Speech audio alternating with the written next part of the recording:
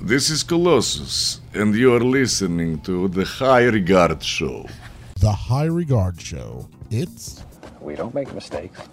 We have happy accidents. Check out The High Regard Show. New episodes every Monday.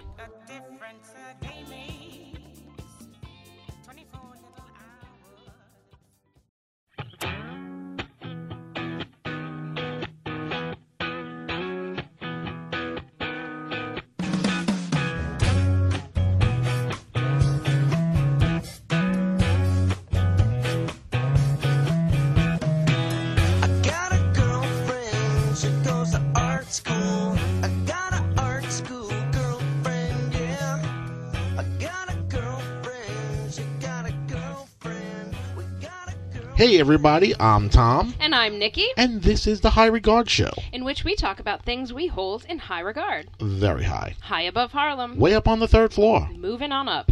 Oh, it don't get better than that. No, sir, it doesn't. This is it, Nikki. It is, Tom. This is the week of the big show at the Gotham Comedy Club in New York City. Get ready for some laughter. Well, I'll have, I guess, a joke or two. I've been laughing. You've been laughing in the beginning, but I feel like you've heard it so many times you're just like, I can't freaking wait for Monday. That's not true. I really, there's still, the one joke that just, no matter how many times I hear it, it just still, makes me chuckle, out loud. But I've been doing it, timing it for you, so I think I've been doing a good job. It's funny because I I'm could fat. do the act. That's really what it comes down to. It's not funny because you're fat. That one joke is It's funny funny because I'm fat. No, it's funny because it's true, and I'm not going to give anything away, but it's true because you are a very noisy person. Mm-hmm. Well, if you have not gotten your reservations yet, please call the Gotham Comedy Club. The show is tomorrow night, Monday the 7th, or tonight if you're listening to it, on Monday like you're supposed to, as opposed to a creeper and scanning our accounts and listening to the show before time when it comes out. If you're one of our stalkers, thank you. That's right. Thank you you. SoundCloud stalker.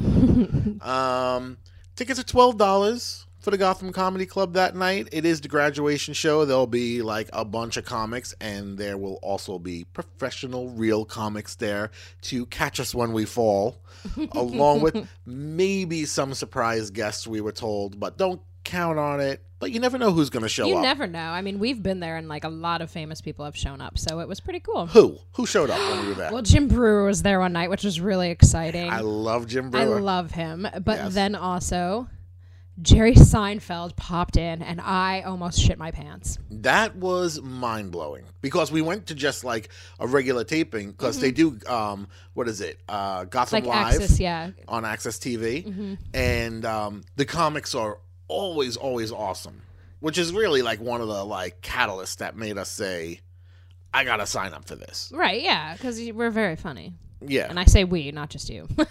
Yeah. And I say, yeah.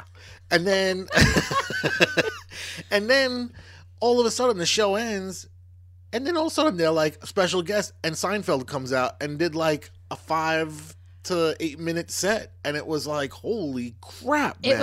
It was completely mind-blowing because it was one of these nights where they're please still come to the show, we're gonna give you because it was snowing out. It was a horrible snowstorm, and then it was just oh my god, because I was a huge Seinfeld fan. That was one of my favorite shows. When I got my first job and we had to pick our schedules, I'm I can't work on Thursdays. That was a serious thing.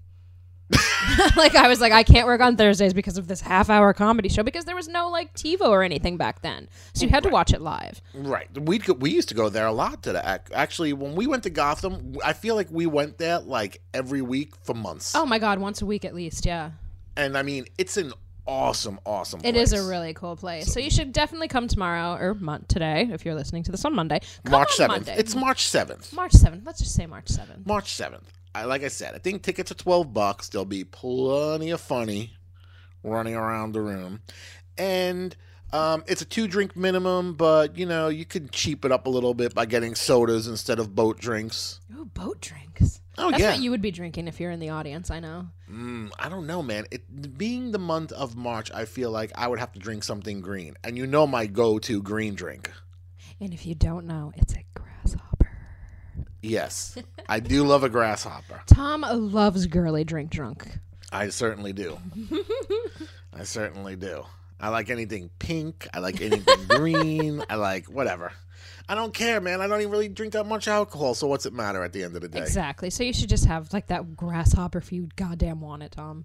Thank you. I appreciate it. Now that I can't have any alcohol at all, why don't you offer me something else I can't have? You can have this bag of $1 million too. Sure I can. So that is Monday, March 7th. If you're in the New York City area, Gotham Comedy Club is downtown 23rd Street between 7th and 8th. All of the information will be in this week's show description, as it has been for the last couple of weeks. We have a pretty good crowd showing up, too, actually. Yeah, we do. So it's going to be a party. Come check it out. So, now that our business end of things are done. Now that our self-promotion has been done. You know, I say the business end of things, and the first thing I think of is your dad, Denny. Why? Because I feel like every time he says the business end of, it always ends with, like, a cow. Or a horse, or a deer. He has never once said anything of the sort. I am telling you, he has said the business end of a deer. Or I was in a tree stand, and while I was hunting, I saw the business end of a buck. It's the business end. Wouldn't the business end be the mouth part? Because, like, that's, you would talk for business. Yeah, but you don't eat the mouth part. You eat, like, the rump. The rump is where the good roasts are. You're going to eat the deer ass. Well, not the canal or anything. Could we move on? Jesus. I don't know what goes on in the woods, man. I feel like, whatever. Oh, my Whatever. God. We're a long way from the streets of New York City, but let's just get on with it. If laughs are what you're looking for, and you don't want to wait for them until tomorrow night, here's another one of Nikki's You Heard.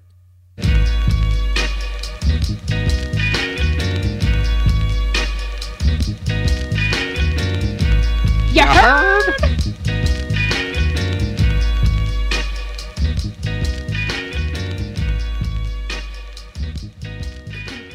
So I'm going back to the archives for this You Heard because it goes with the theme of the show that's about to follow. And it comes to us from 2010, I believe, when we came in to New York City to go to the MoMA exhibit of Tim Burton. And I remember we were just like, it was our first trip together, and we were just like wandering through looking at all these like weird images from this very, very weird man. And there were all these people just like these, and it was like the first experience I could remember going to like a New York City museum, and people are just like exactly what you would imagine them to be. And I've not had that experience since because I guess I've become a New Yorker in my mind.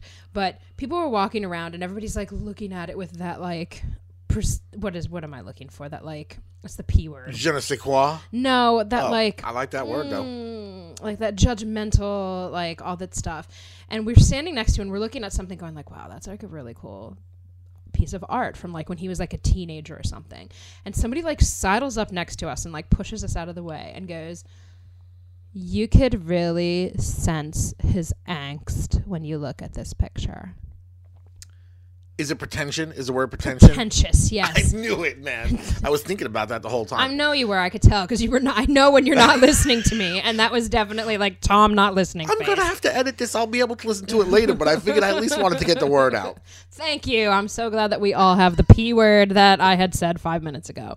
So yes, so that is this week's You Heard.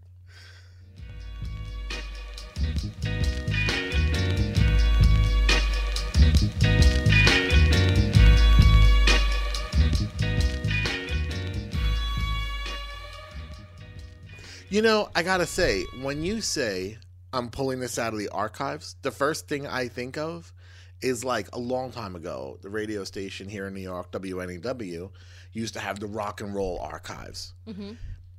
And I used to work for a big music magazine, and I'm not going to say which one because it was a cluster, but they used to have this like album library. I can imagine. And they called it the archive room. And you would go in, and what it really was, all the special albums were in one room, but the hallways were lined with bookshelves and just like uncountable amount of records. Like you would be there for weeks, like counting all the records they had, like lined up in the walls.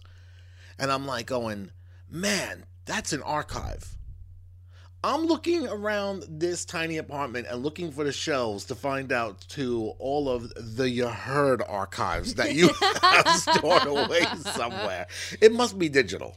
It must be digital. It's in my mind, actually. That's the archive that I use. The fact that you can remember anything from 2010, knowing how you abuse your mind, you can't remember anything from 2 hours ago. Right. I can't remember like work-related things or stuff like that, but I have a dates. Like I remember dates like whatever, except that like I'm really not sure when the date of that show was. So whatever. It's weird to me that it was you can remember that this situation happened in 2010, but you couldn't remember the word pretentious. Well, hey Tom, I'm not perfect. I'm not an expert. I've said that before. So Well, we remind people every week. We have no choice. Yeah. I feel like it's a legal matter at this point. We're like the Wikipedia for the wrong. And they're wrong. We're like the worst Wikipedia page. Good God. That could be any Wikipedia page.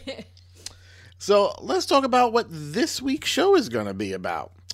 The best thing to come from declining health, as we have found out, is we get to watch a lot of extra TV. Mm-hmm. Well, for you, yeah, you love that. I do love that. And it just, me personally, I would much rather sit on the couch and watch some kind of weird independent film than some, award-winning bore fest.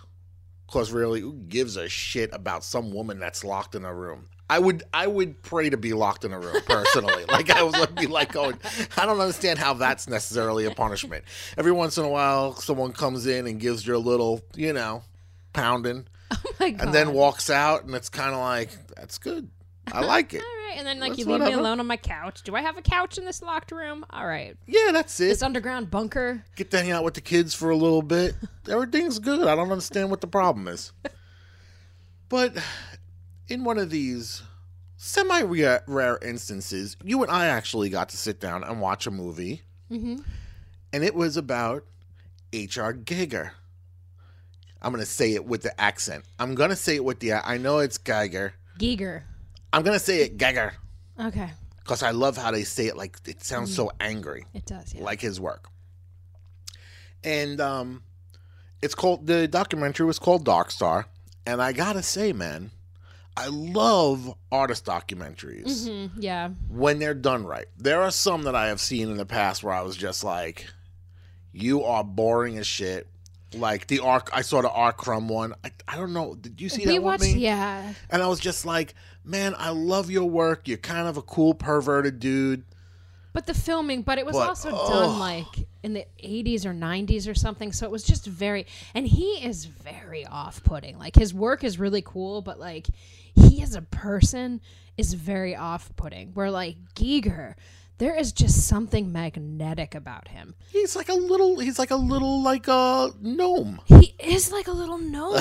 And like when you see his home, and like the movie is called Dark Star, H.R. Giger's World, and it was directed by Belinda Sallin, and it's from 2014. Like it was filmed like from 2013 to 2014, and it's on Netflix, which is where we watched it.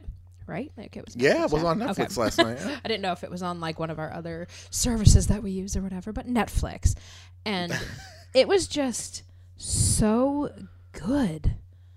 It was, and it's weird because when you see what I like to call the dark arts, which is like just not witchcraft and wizardry and magic, Wizardry, but just art that kind of gives you angst when you look at it. Like it's so weird because you'll go to like the Museum of Modern Art and people will make like really ridiculous comments like, I feel angst when I see this picture of or you could sense orchids. his angst. Yeah. Like, these orchids are just, so there's such a suspense in these pictures of these lilies. And it's like going, no, man. You look at the Geiger stuff, it will fucking scare the shit out of you, some of it. It will. But and like the thing that like the reason that I wanted to go with this like You Heard that we had from like years ago is because when you look at Giger's art, it is very dark. But one of the things that the whole time we're watching this movie last night, we're looking at these things, and if you're not familiar with his work, you should definitely look it up. But he also did, and Tom will talk about this a little later because he's more of the expert on it than I am. But Giger won an Oscar for his special effects for the Alien films, which, were some of the scariest films that some people have seen. But when you're looking at his art, the documentary maker focused, she gets so deep into his art in these, she'll pan in and show you, because some of his artwork is the size of an entire wall or an entire room. But as you're looking at it, you're almost disturbed. But then as she takes you in, almost because some of the themes of his artwork are birth, life, and death. So as you're going through this, you feel scared when you see it as a whole. But then when you see this, the intricacies of how these curves are, to me, I was anxious watching it, but then it was just I got drawn into this world, because you would think that he was the most unhappy person in the world. And he had a wonderful childhood. His mother, he had such a great relationship with his mother. So it's not he was beaten in an underground lair his whole life. He was generally a very happy, polite person. And that was one of the things that when I did the research on the film this morning, that the director was very surprised, because she expected him to be this dark kind of asshole kind of person, and he was very polite. He doesn't like talking about, or he didn't like talking about himself. But it was when you look at his art, it breathes. It's human, but it's this mechanical, because that was the thing that they called it, biomechanical or something like that, where it was mechanically human and things. And that was just really fascinating to me. Yeah, he does this amazing thing where he combines these elements that just don't belong. And I think that's where the fear comes from. Mm-hmm. So, you see the face of a woman, and then body parts made out of machines, mm-hmm. or valves that are showing, or, it's strange. And I feel a lot of the uneasiness comes from the fact that all of his art, whether you realize it or not, and it was explained very well in the documentary, mm-hmm. It is about a life cycle. He constantly, throughout all of his pieces, show life, beginning, mm-hmm. then the development of, and then the end. Every one of his pieces have those three elements, which shouldn't be scary, because it's what every single human being on this planet goes through. But it's something that no one really wants to face or talk about. Nobody wants to talk about the fact that, we're going to die at some point. And his artwork portrays the violence of birth. And I think at one point they were specifically talking about and I think they said it was Freud who said, we don't remember things or acknowledge in the psychological world things that happen pre-birth, because it is such a violent way of life's beginning that we decide to just forget about it. Yeah, his psychiatrist, who was also an author who I think did a book on him, was the person that said that in the movie. So yeah, and it's true, because life isn't an easy start. It never was. I'm sure it never will be. It's it's disgusting the way life starts. Well, yeah, it's disgusting. But at the end of the day, you're in a cool, calm place where you're existing and you're growing, and then you're basically torn from it, and then you're thrown into this new environment, and you got to find a way to adapt and survive. Right, yeah. And most people don't want to acknowledge that part or think of, and that's why there's the thought that nobody wants to think back or remember those days, so we just abandon those thoughts and move on and go about life. And then the way his art is, it's the beautifully shaped curvature of the human anatomy. The curves, yes. But then the harshness of things prodding into people and just like the darkness of what life is, like the way he uses light and dark and contrasts to make it a living, breathing piece of work. Yeah, and then finally death, which is where all of his work ends. And it was crazy because in it they show, like, you know, and we don't want to give too much away. Like, I feel like people, especially if you're interested in any kind of art, should totally check out the documentary because it is very well done. Even though Rotten Tomatoes wasn't a big fan of it. No, Rotten Tomatoes gave it a 6.3, I believe, out of 10, or 6.8. Hold on, I have it written down. 6.3 out of 10, which I think is kind of bullshit. Yeah, but it's his property even. Like, he turned his house into this wonderland almost. Yeah, it's like a train that goes around this whole, basically living museum for the most part. Yeah, of his artwork. It's got these doors that as the train approaches, they open just before you're about, when you think you're gonna crash into the doors, they open and you just ride around, and then it goes into part of his house, which I feel his house, his house is in Switzerland.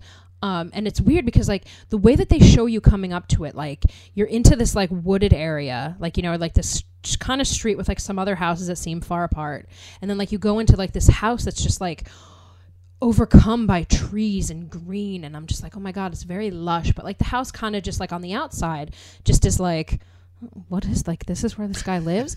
And then you walk in and his artwork is everywhere. It's not one wall has any exposed part. It's just his artwork, he painted directly onto these walls, and then he's got pictures hanging in other parts and stuff, and there's books. I would say hundreds of thousands of books there had to be, thousands and thousands and thousands of books piled in a clawfoot tub in the middle of one of these rooms, and it has all these nooks and crannies, and he could barely, because he was he's a big guy, he was and he's shown paddling through this home and up these stairs, and there's hardly any room to pass through because there's so much of his life, and just this house breathes.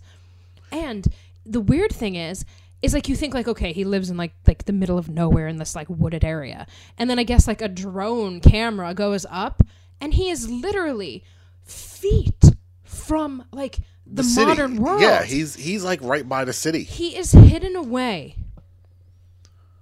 out in the open, and that is just so fascinating. But all creepy things, that's really the way it is. The threat is right there. So I feel that also is part of his art.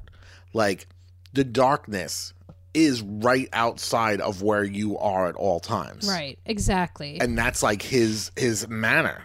And his wife, who was filmed, his current wife, who was his wife up until he died in 2014, she had said that you come face to face with the dark side before you could see the light in the film. And it's true. And it's you have to be open to that, because maybe when that person was looking at Tim Burton's art, you could really sense his angst. Could you? Because I feel I can somehow, when I write poetry, I go dark. But I wouldn't necessarily describe me as a 100% dark person. Because there are points where I'm just happy to be, I'm taking a breath today. It's sunny out. I'm happy even when all the shit around us is piling up, as it has been the past couple weeks, which has taken its toll. Has it been? It has taken its toll on us, but still, I'm trying to, there's things to be happy about, So it's not necessarily oh my god, I had a horrible childhood, oh my god, I'm angsty, I'm depressed. He wasn't any of those things for the most part. For the most part. It was just what he saw in his head, and that's how he could express himself. I mean, he goes through hard times like everybody goes through hard times. But his work is consistently what it is.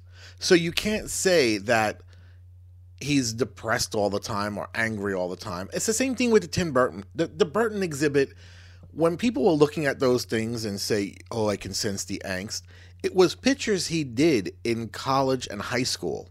That was the section we were in front of at the time. You are not that dark at that young of age. I like to think I was. In high school, I used to be I had a rough junior high year, and prior to that, getting into high school, going into a new situation, I used to love to think that I was dark. Like, there was nobody as, as dark as I was. Like, I would do sick shit. Looking now back at that, that's just all kid stuff. Right. You're not really that dark, like, at that age. Darkness comes as you realize what life really is. And you don't know what life is when you're in high school. Right. And he said a lot of his work came from dreams that he had, and like things that he was afraid of. Like one of the main catalysts of his work was when he went to this museum when he was a child with his sister, and there was a mummy that scared him. And like he just and his sister laughed at him, like called him a baby and, picked on him like siblings do. And for like months or weeks, I forget what the movie said, he went back to that museum every single week until he got over his fear of this mummy. And then like they show a scene of like the museum curator or somebody bringing the mummy out, because I guess it's not on display anymore because it's, this was years and years and years ago.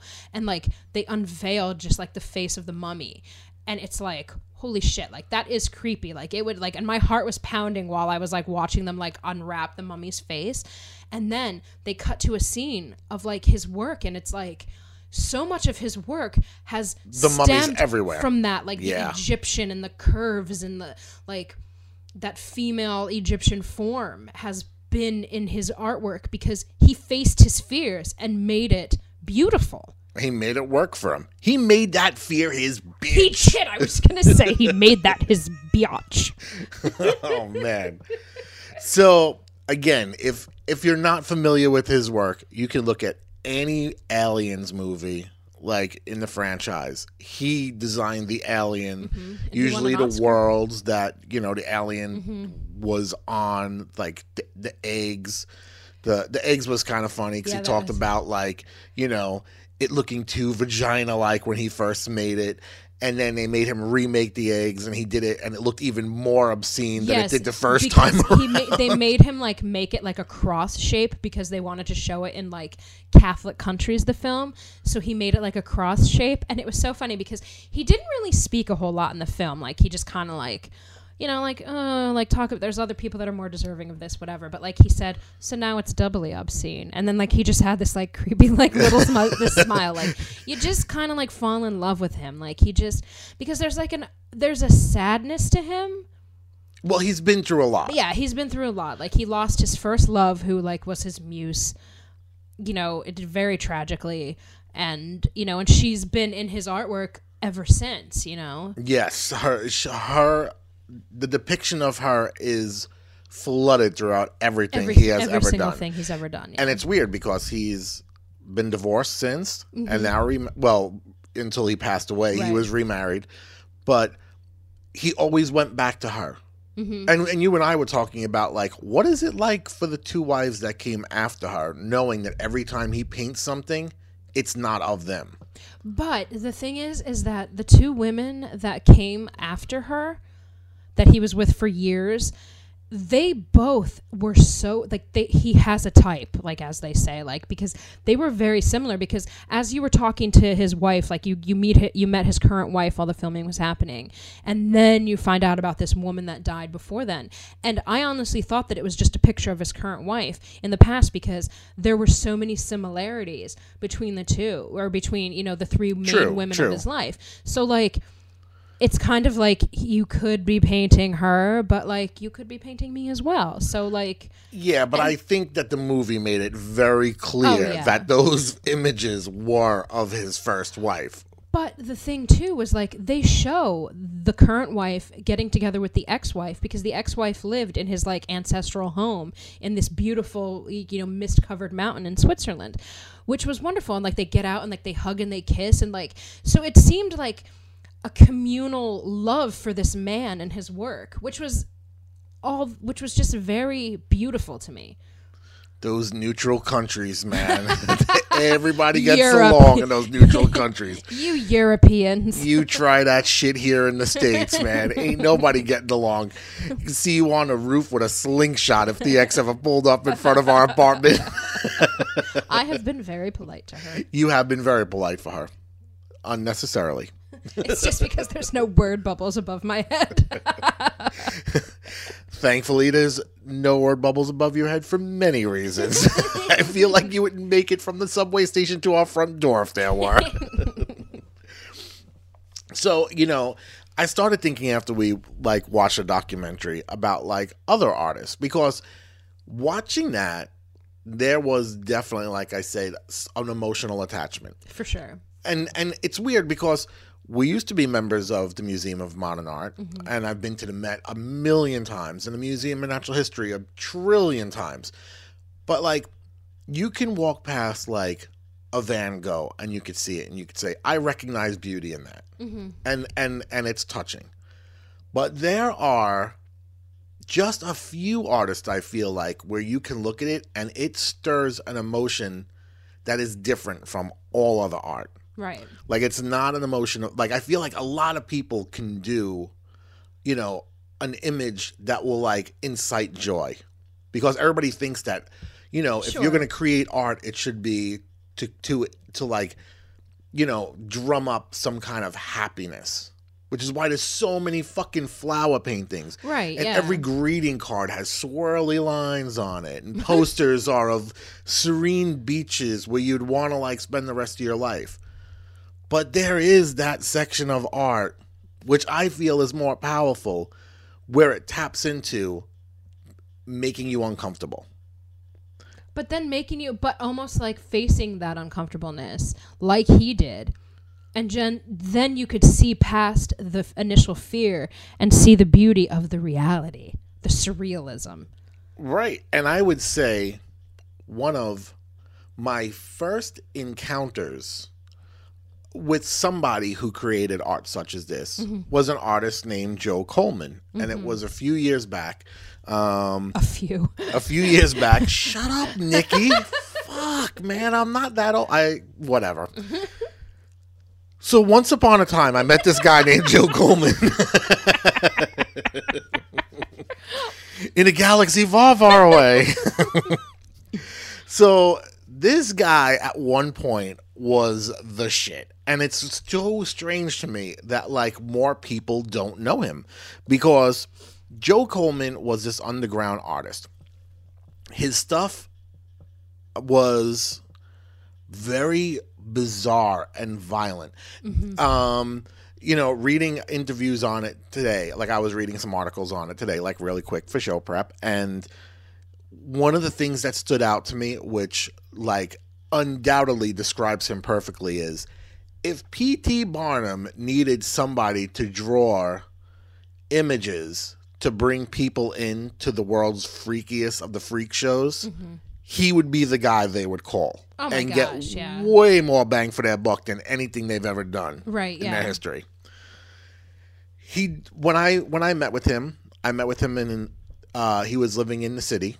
I drove him from Long Island, and he explained to me his process, which was he would paint with a single-haired brush. So the detail of his work is just nothing you have ever seen before. I can't even fathom the patience that it would take to do something like that. It would take months to do anything. And at the time, he had people waiting for years. For commissions? Yeah. And you never know what you're going to get. He could just be this is the mood I'm in. And if you don't like the picture, fuck you, man. You got to pay for it. You bought that painting years ago. There's no outline of it and stuff like that. Whatever comes from within him. The thing that stood out about Joe Coleman compared to, Giger was a normal guy. A hoarder. When you saw around his house, he had all of his shit everywhere. It was controlled, but he had a lot of stuff over the years. He produced an insane amount of work. That was one thing too that I was just how, because I've been a writer for quite a number of years, whether professional or amateur, in my past, but how the fuck did you find the time to do so much work? There is millions of pieces of artwork in that house. And detail. Like, it's not like, it's not like a sketch and you hang it up, or there's this pile of like quick sketches. I mean, there were sculptures that you look at and you're like, holy shit. Like, yeah, like from sculptures to paintings to drawings, books, like just everything. It was like an entire world in every single piece. Well, Coleman's apartment, not so much like that. When and now I've read that he's in Connecticut, so he might have needed a bigger place to put his coffins. When he invited me into his apartment, his lair, it was a little tiny apartment, and it was in a dump of a building. Like what location? Like where? What part? I want to say that it was like by 14th Street. Okay. So again, this is going back like years. Yeah. And I remember going in so vividly and going up to this shitty stairwell, got to his door, knocked on it. He opens it up. He looks a lot like Jim Rose from Jim Rose Circus Sideshow, where he has this scraggly, black goatee thing going on, and his hair was kind of longish and slicked back. And his apartment was lit all in candles. And when you first walk in, you're in his bedroom. And instead of having a bed in his bedroom, he had a coffin, which he slept in.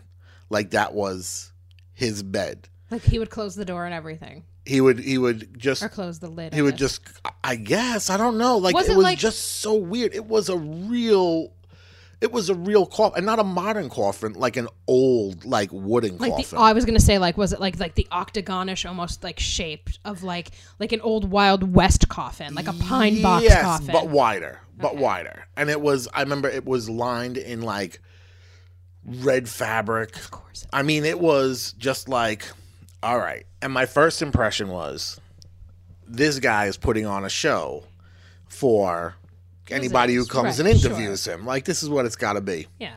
Scare tactic. Yeah. And I mean, his work is, like I said, very, very disturbing. We'll put links to his artwork in there as well. Yeah. And, you would pass through his bedroom. We went to like the living room area, which had like a lot of books in it and stuff like that. We sat down and we started talking about like his process. And he told me about the one haired brush that he used. He would incorporate blood, urine, and semen into all of his work because he wanted to have part of him be involved in, like, meaning as a material, not like seen on canvas, but like actually used to paint. Right. So like it would be just kind of intertwined, like, with everything. You would know which is which. Sure. Just, Right, that it was somewhere in there. Yeah. Like I wouldn't be rubbing my hands all over it. Go up and like lick the artwork. Yeah. Oh, I know what this is. Salty. Good Lord. So he would go and just, like I said, I thought it was this act. And then he started telling me these stories about like when he first started, and he would, in order to get his name out there and known, he would go and do like these weird shows where he would strap on like these metal plates to his chest and light like half sticks of dynamite like underneath him, like as part of like these circus acts that he would be a part of. And he would collect these weird things from all around the world. And one of his most favorite possessions was like this pickled punk, which was a pickled punk is basically a baby fetus in a jar. And he kept referring to his child like the whole time. And I'm looking around the apartment. I'm like, number one, there's only one coffin. So like, I don't know where you're fitting the kid. Like, it's not like a bunk bed coffin. Like, I got top, but do you like guacamole? So from Step Brothers. Okay, I gotcha. So, we would go, and I was just like, where the hell is this guy fitting the kid in this hole?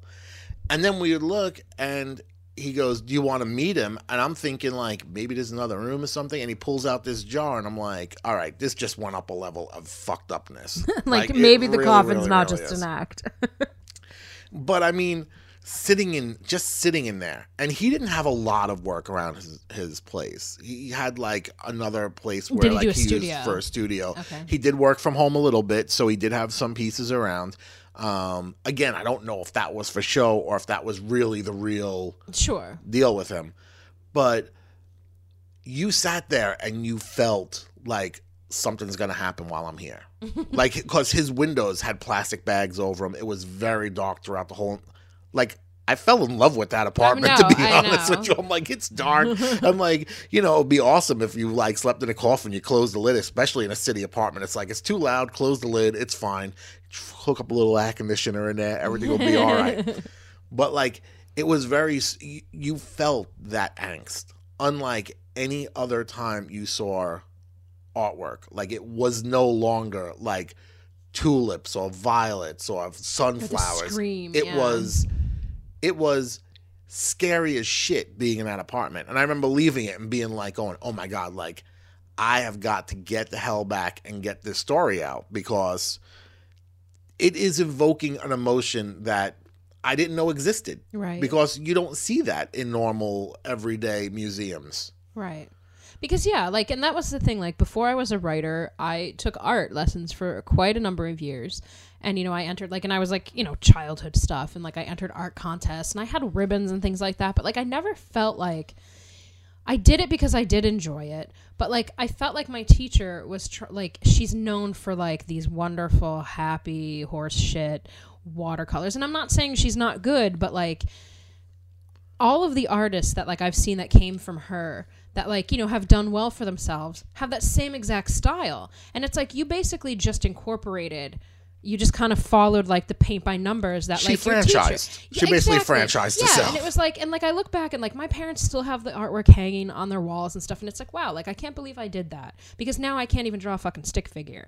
But, like, I feel like me being like that's not who I was. Like, I'm not a flowery person. I'm not, like, I am writing my dark haikus and poems and things, and that is the true who I am inside, like, writing about the things that scare me. So it's like, that's why, like, Giger and, you know, when you showed me Coleman's work, was just like, wow, like, there's something there that I like to harness. And I think that the chances are very, very good that you abandoned doing art because the art you were taught wasn't you. Right, and that's when it and wasn't. That's why you write still to this day, but you don't do art to this day. Yeah, and it was that, and it was soon after that I, like, got my first journal and just started writing down all of these things in my head. And it's not like, oh my God, I was, like, suicidal. It wasn't like I've never had thoughts like that. Like, and I had a very vanilla, bright, sunshiny childhood. It's just these are the things that fascinate me. Right. It's not pulling out that emotion that you need to survive, because you need that yang if you're going to be all yin.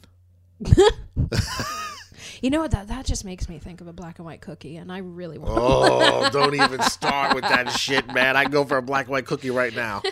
Just the white part, though. See, we'd split it in the middle so you can have God both. damn it. I get stuck with the black part always. Don't we split it in the middle the other way? So, another artist that I loved growing up and who was detrimental in setting up the Past magazine, which is something that I went bankrupt over trying to develop over the years a long time ago. But it's also something that kind of brought us to this point, because it's like, you know, kind of coming full circle to the digital age now, which, you know. Right. This is basically what the Past magazine was, where we would just write about whatever the hell we wanted to write about and put it out there and hope that it stuck. And back then, I mean, the magazine itself did great, but it was hard to do, you know, writing, designing, producing, and then, like, delivering it, and then also getting advertising for it, which is where we lacked and then eventually went bankrupt because of. But I remember before we did our first issue, I did a comp of what I wanted the magazine to look like. And I put my favorite artist on the cover, which I'm not ready to mention yet. Okay. But I went to a gallery opening, and it was a very, very small gallery in the West Village. In fact, it was on West Broadway. It used to be called the Best Cutler Gallery. And they used to do alternative artists. And they even, not them per se, but they had a magazine called Alternative Art Magazine. Okay. And Robert Williams was this artist who was all over the Best Cutler Gallery. There was also a place called the Psychedelic Solution, which was over in the West Village. This place used to have old concert posters and such. And Psychedelic Solution, Best Cutler Gallery had a ton of this guy's artwork. Robert Williams used to do these very stylized 50s pictures. Like it was 50s, Right, 60s. And he would just incorporate, like, it was almost as if someone took a snapshot of an acid trip and put it on canvas. That is like the perfect description of it, yeah. And it was mind-blowing because there would be like these old, like, souped up cars and, like, you know, chicks in polka dotted dresses, Like and the pinup, UFOs yeah. and, like, aliens and, like, weird things chasing. It was like modern pinup, like pinup for like the modern age with like, yeah. You might call it pop-ups because it was like pop art, pinup art mixed like, together. yeah, but not like, oh, just the like there was like a dark, like a depth to it. Like it went deeper than just the pinups that you would normally think. Right, and he had so much in those images that if you zoomed in on any one part, it could be a different story. Right, yeah. So like you would like zoom in on one part and you would see like a bunch of like teenagers from like the 50s or the 60s riding in like a hot rod down the road, and they're like all smiling and stuff like that. And then if you zoom to another corner of the picture, there'd be like a spaceship with an alien shooting lasers at them and stuff, but them not realizing it was happening, or there might be like a dead body on the side of the road. Like it was so much crammed into one spot. Right, yeah. But seeing that for the first time, it was like, it was very much like, this is life. You can look at so many different aspects of life and see all of these different elements happening at any one time. Mm-hmm. And that was like mind-blowing to me. Right, yeah. Completely aside from the fact that his work was just unbelievable. Like, he still is like one of my favorites. And after seeing like his work at the Best Cutler Gallery, I remember asking her if she could pass along my phone number to him so I can interview Asking him. who her? Best Cutler. Oh, I thought. Oh, And I said, well, because I was at the I thought gallery. you were saying best. The whole No, time. Bess. Sorry. Like Bessie. I got you, best. But I don't want to say Bessie because I don't want to like upset, because I don't know where she is in the art world right now. It's just Bess. Okay, it's Bess. just Bess Cutler. Gotcha. So I remember meeting her and asking, like, is there a way you can get my contact information to Robert Williams? I knew because she had told me that he was in California. And she goes, there might be a time difference or whatever. I was like, it's fine. This is way before the internet or anything was available. And one day my phone rang and it was this dude, and he was the coolest guy ever. And I originally wanted to talk to him for 15 minutes. That's what I had planned to talk to him for. I had 15 minutes worth of questions. Yeah, that's a normal amount of time. And I asked him about his work and stuff like that. And after we got all done with the interview, and I was like on cloud nine because he was able to just like sit through like this first time guy, like trying to get through his first issue of this project that would eventually be the death of him. Remember that time you were in the Beatles? Yeah, exactly. I feel like a lot of the interview went like that because I was just like, man, I was like, I can't believe that I am talking to somebody. Even though he's very underground, I couldn't believe that I had this guy. And after it was over, he started asking me about like the magazine, like where was it going? What was it doing? If I ever needed help with it, let him know. If I ever needed contacts, let him know. He knows a lot of people. Like, he was the most positive part of trying to help get this thing to where it was. Right. I mean, aside, I'm not saying like the people who helped with the magazine Right, at the time yeah, didn't you're help, not but saying that, he yeah. was just fucking unreal. And he had sent over like a bunch of like slides that we can use and prints that we can Yeah. use. And I was just like, my God, man, we are so lucky to know somebody like this. And at one point, he was like, if you could interview anybody else, who would it be? And I was like, well, my answer would be Roger Dean, who did the Yes album covers. Mm-hmm. The album cover world, once upon a time, was the mecca of art. Oh my God, yeah. Like, I feel like I bought more albums based on the album cover artwork than on the music that was inside of that artwork. Absolutely. And even like when it transitioned, like it did in my youth, to like CDs, like there was still that, like, you would open up the booklet and there would be like these pages of artwork or lyrics and stuff, but like it was still such an experience. Yeah, it was great. And like Robert Williams did the Appetite for Destruction artwork for Guns N' Roses. Right, their first album. It was like, if you've never seen it, I'm sure you can find it online. It has got to be around now. It's like this raped woman in an alleyway with like a machine, like I guess that had done the raping. And it was so brutal and so violent, but the colors were so happy that looking at it, you were kind of torn, like, do I like this or do I not like this? Yeah, it's like I love it, and then you're like, oh, but I really shouldn't, because right. The chick is totally just raped on the street, and the record company for Guns N' Roses was like, no way. I still feel that to this day, there is no better like portrayal of Guns N' Roses than that image. Like, they were that at that time, yeah, that album. Oh my God! You looked at it and you're like going, man, I love it. And then when you really look at it, you're like, there is so much wrong with that band, like the inner turmoil of it and all the stuff that would go wrong, and the band coming on like way later than what it should have. Like, that picture basically summed up what Guns N' Roses were in one image. It was like a premonition of like what that band was, because my God, they were so good. They were amazing, but there were so many fucked up elements to them, no matter what. Like, you couldn't look at it and be like, it was fucked up. Yeah. But man, he did incredible with it. So going from him to another album cover artist would have been an awesome transition. Roger Dean, like I said, my biggest influence ever as an artist. Ever. And now, here I am, a few years later, talking to Robert Williams on the phone. He goes, oh, you want Roger Dean's phone number? I got it. I'll give it to you. And I still, to this day, have Roger Dean's phone number in England, which I cannot bring myself to call. Like, and I'm sure it might have changed, or he might have moved or something like that. But to me, it's like meeting the person who paved the way for your future.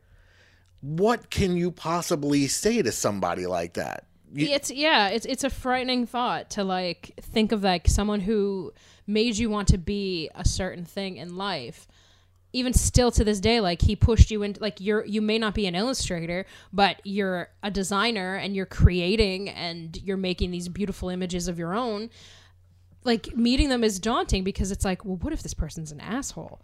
Or what if this person, like, doesn't even... I don't think he is. I'm not saying that he is, but I'm just saying, like, those are the things that, like, I would, like, oh my God, like, I don't want to meet you, because, like, what if you're, like, what if you ruin my image that I have, and, like, because he's on a pedestal, you know? Right. It goes back to what you were saying before with the Chris Farley thing. Like, remember that time you did Closer to the Edge? Remember that time you did Anderson, Bruford, Wakeman, and Howe's album cover? Like... I feel like that's what it would really be. And I don't want to come across as an idiot to like my most influential person in my career. So, I mean, right now he is still producing work. It is freaking amazing. And, you know, I love that dude. What can I say? Well, I'm sure he loves you too, Tommy. I don't think he knows who I am. And with that depressing thought, let's just go right into a Did You Know? Did you know? Did you know my entire profession is thanks in part to Roger Dean? I did not know that. Actually, I did, but I just always feel like I need to say like. You're just I playing didn't- along. You're just I am, playing along. yeah, I get like, it, I get I'm it. a good Well, friend. I appreciate that. I I'm do a good- appreciate that. I'm good like that. It was his work that made me want to become the artist that I am today. And although my college had a different path for me, I will never have walked through the doors of that institution if it were not for him. It's strange to think how one person can have such an impact, and it's unexplainable. Like, art is such an emotional thing. And for me, his artwork was an escape. And it showed me, like, all right, before him, music was definitely an escape. Like, you know, if I am a fan of Yes, so I would put on a Yes album and I would be in it. But in hearing, Roger Dean put images out that made me actually be inside of that work. Because like, would you listen to it and then like just look at the artwork as you were listening to it? Oh yeah, I'd stare at Yeah, it, yeah. stare at it, and it would be like going, it just fits.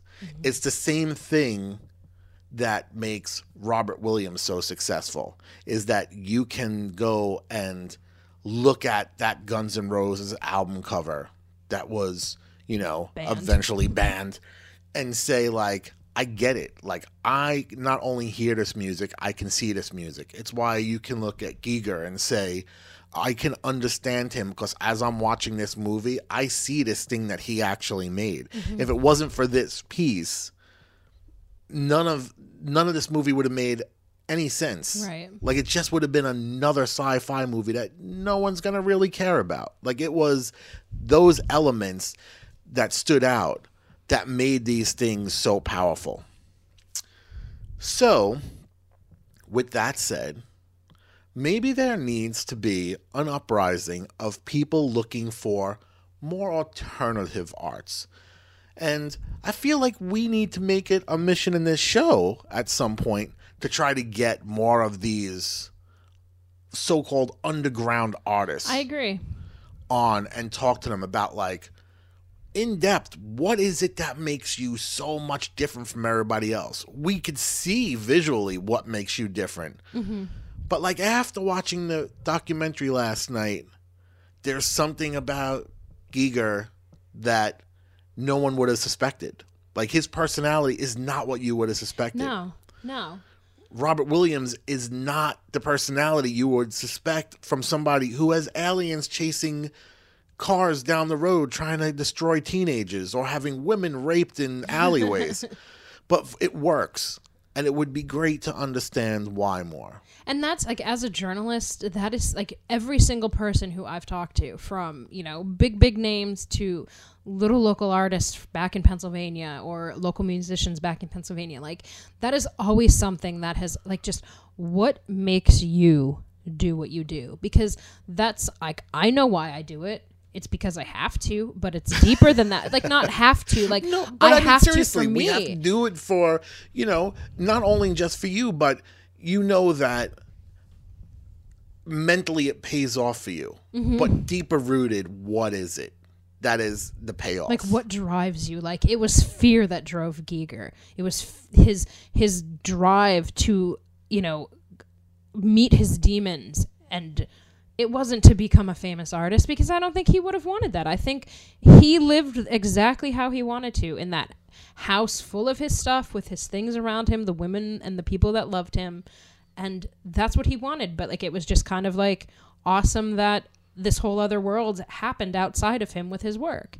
Yeah, and it certainly did work for him. And not only did it work for him, but other people were able to grasp onto it. And that's the thing with these people. Some of them, there are certain people in the world who will share a thought, an idea, a vision, and people will just latch onto it.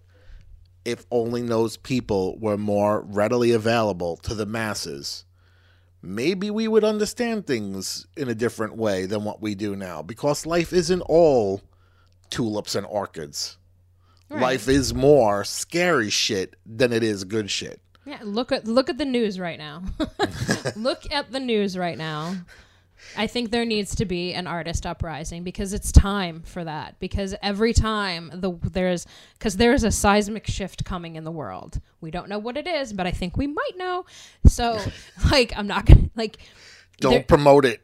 Like, there's a shift that's coming, and whenever something major happens in the world at large, there's artists and other culture. Like, there's cultural things. Education, like cultural education that happens around that. And I think it's time that starts getting out. And those things predict and shift like major events. So you're right. It is things that need to get out. Yeah. Like, look at the 60s, like the things that you remember are like there were horrible things that happened in the 60s, like Vietnam and things like that. And then it's like, but there was Woodstock and there were folk music and there were things like all of those kind of things. So silver mylar balloons and such. And that is this week's Did You Know? Did you know? Well, everybody, that's another show. that is episode 23, right? 23 shows. 23 weeks, man. 23 weeks. Where do we just keep getting this gold from? Inside the dark recesses of our mind. Apparently. So thank you all for listening. If you want to learn more about us, check out highregardshow.com. And if you have something to say, drop us a note at highregardshow@gmail.com. And you can also troll us on all of our social media outlets as High Regard Show. Thank you so much again for listening, everybody. Hopefully we get to see you at Gotham Comedy Club tomorrow, or later March on today, 7th. depending on when you download the show. March 7th. Yep, I'm at the 7 o'clock show, and Nikki will be there, and we'll have some High Regard Show stickers if you want. So just come up and ask us for some. We'll give you some of those or whatever. And Look for the girl in the red cat's eye glasses if you attend. meow. Have a good week. Bye, everybody.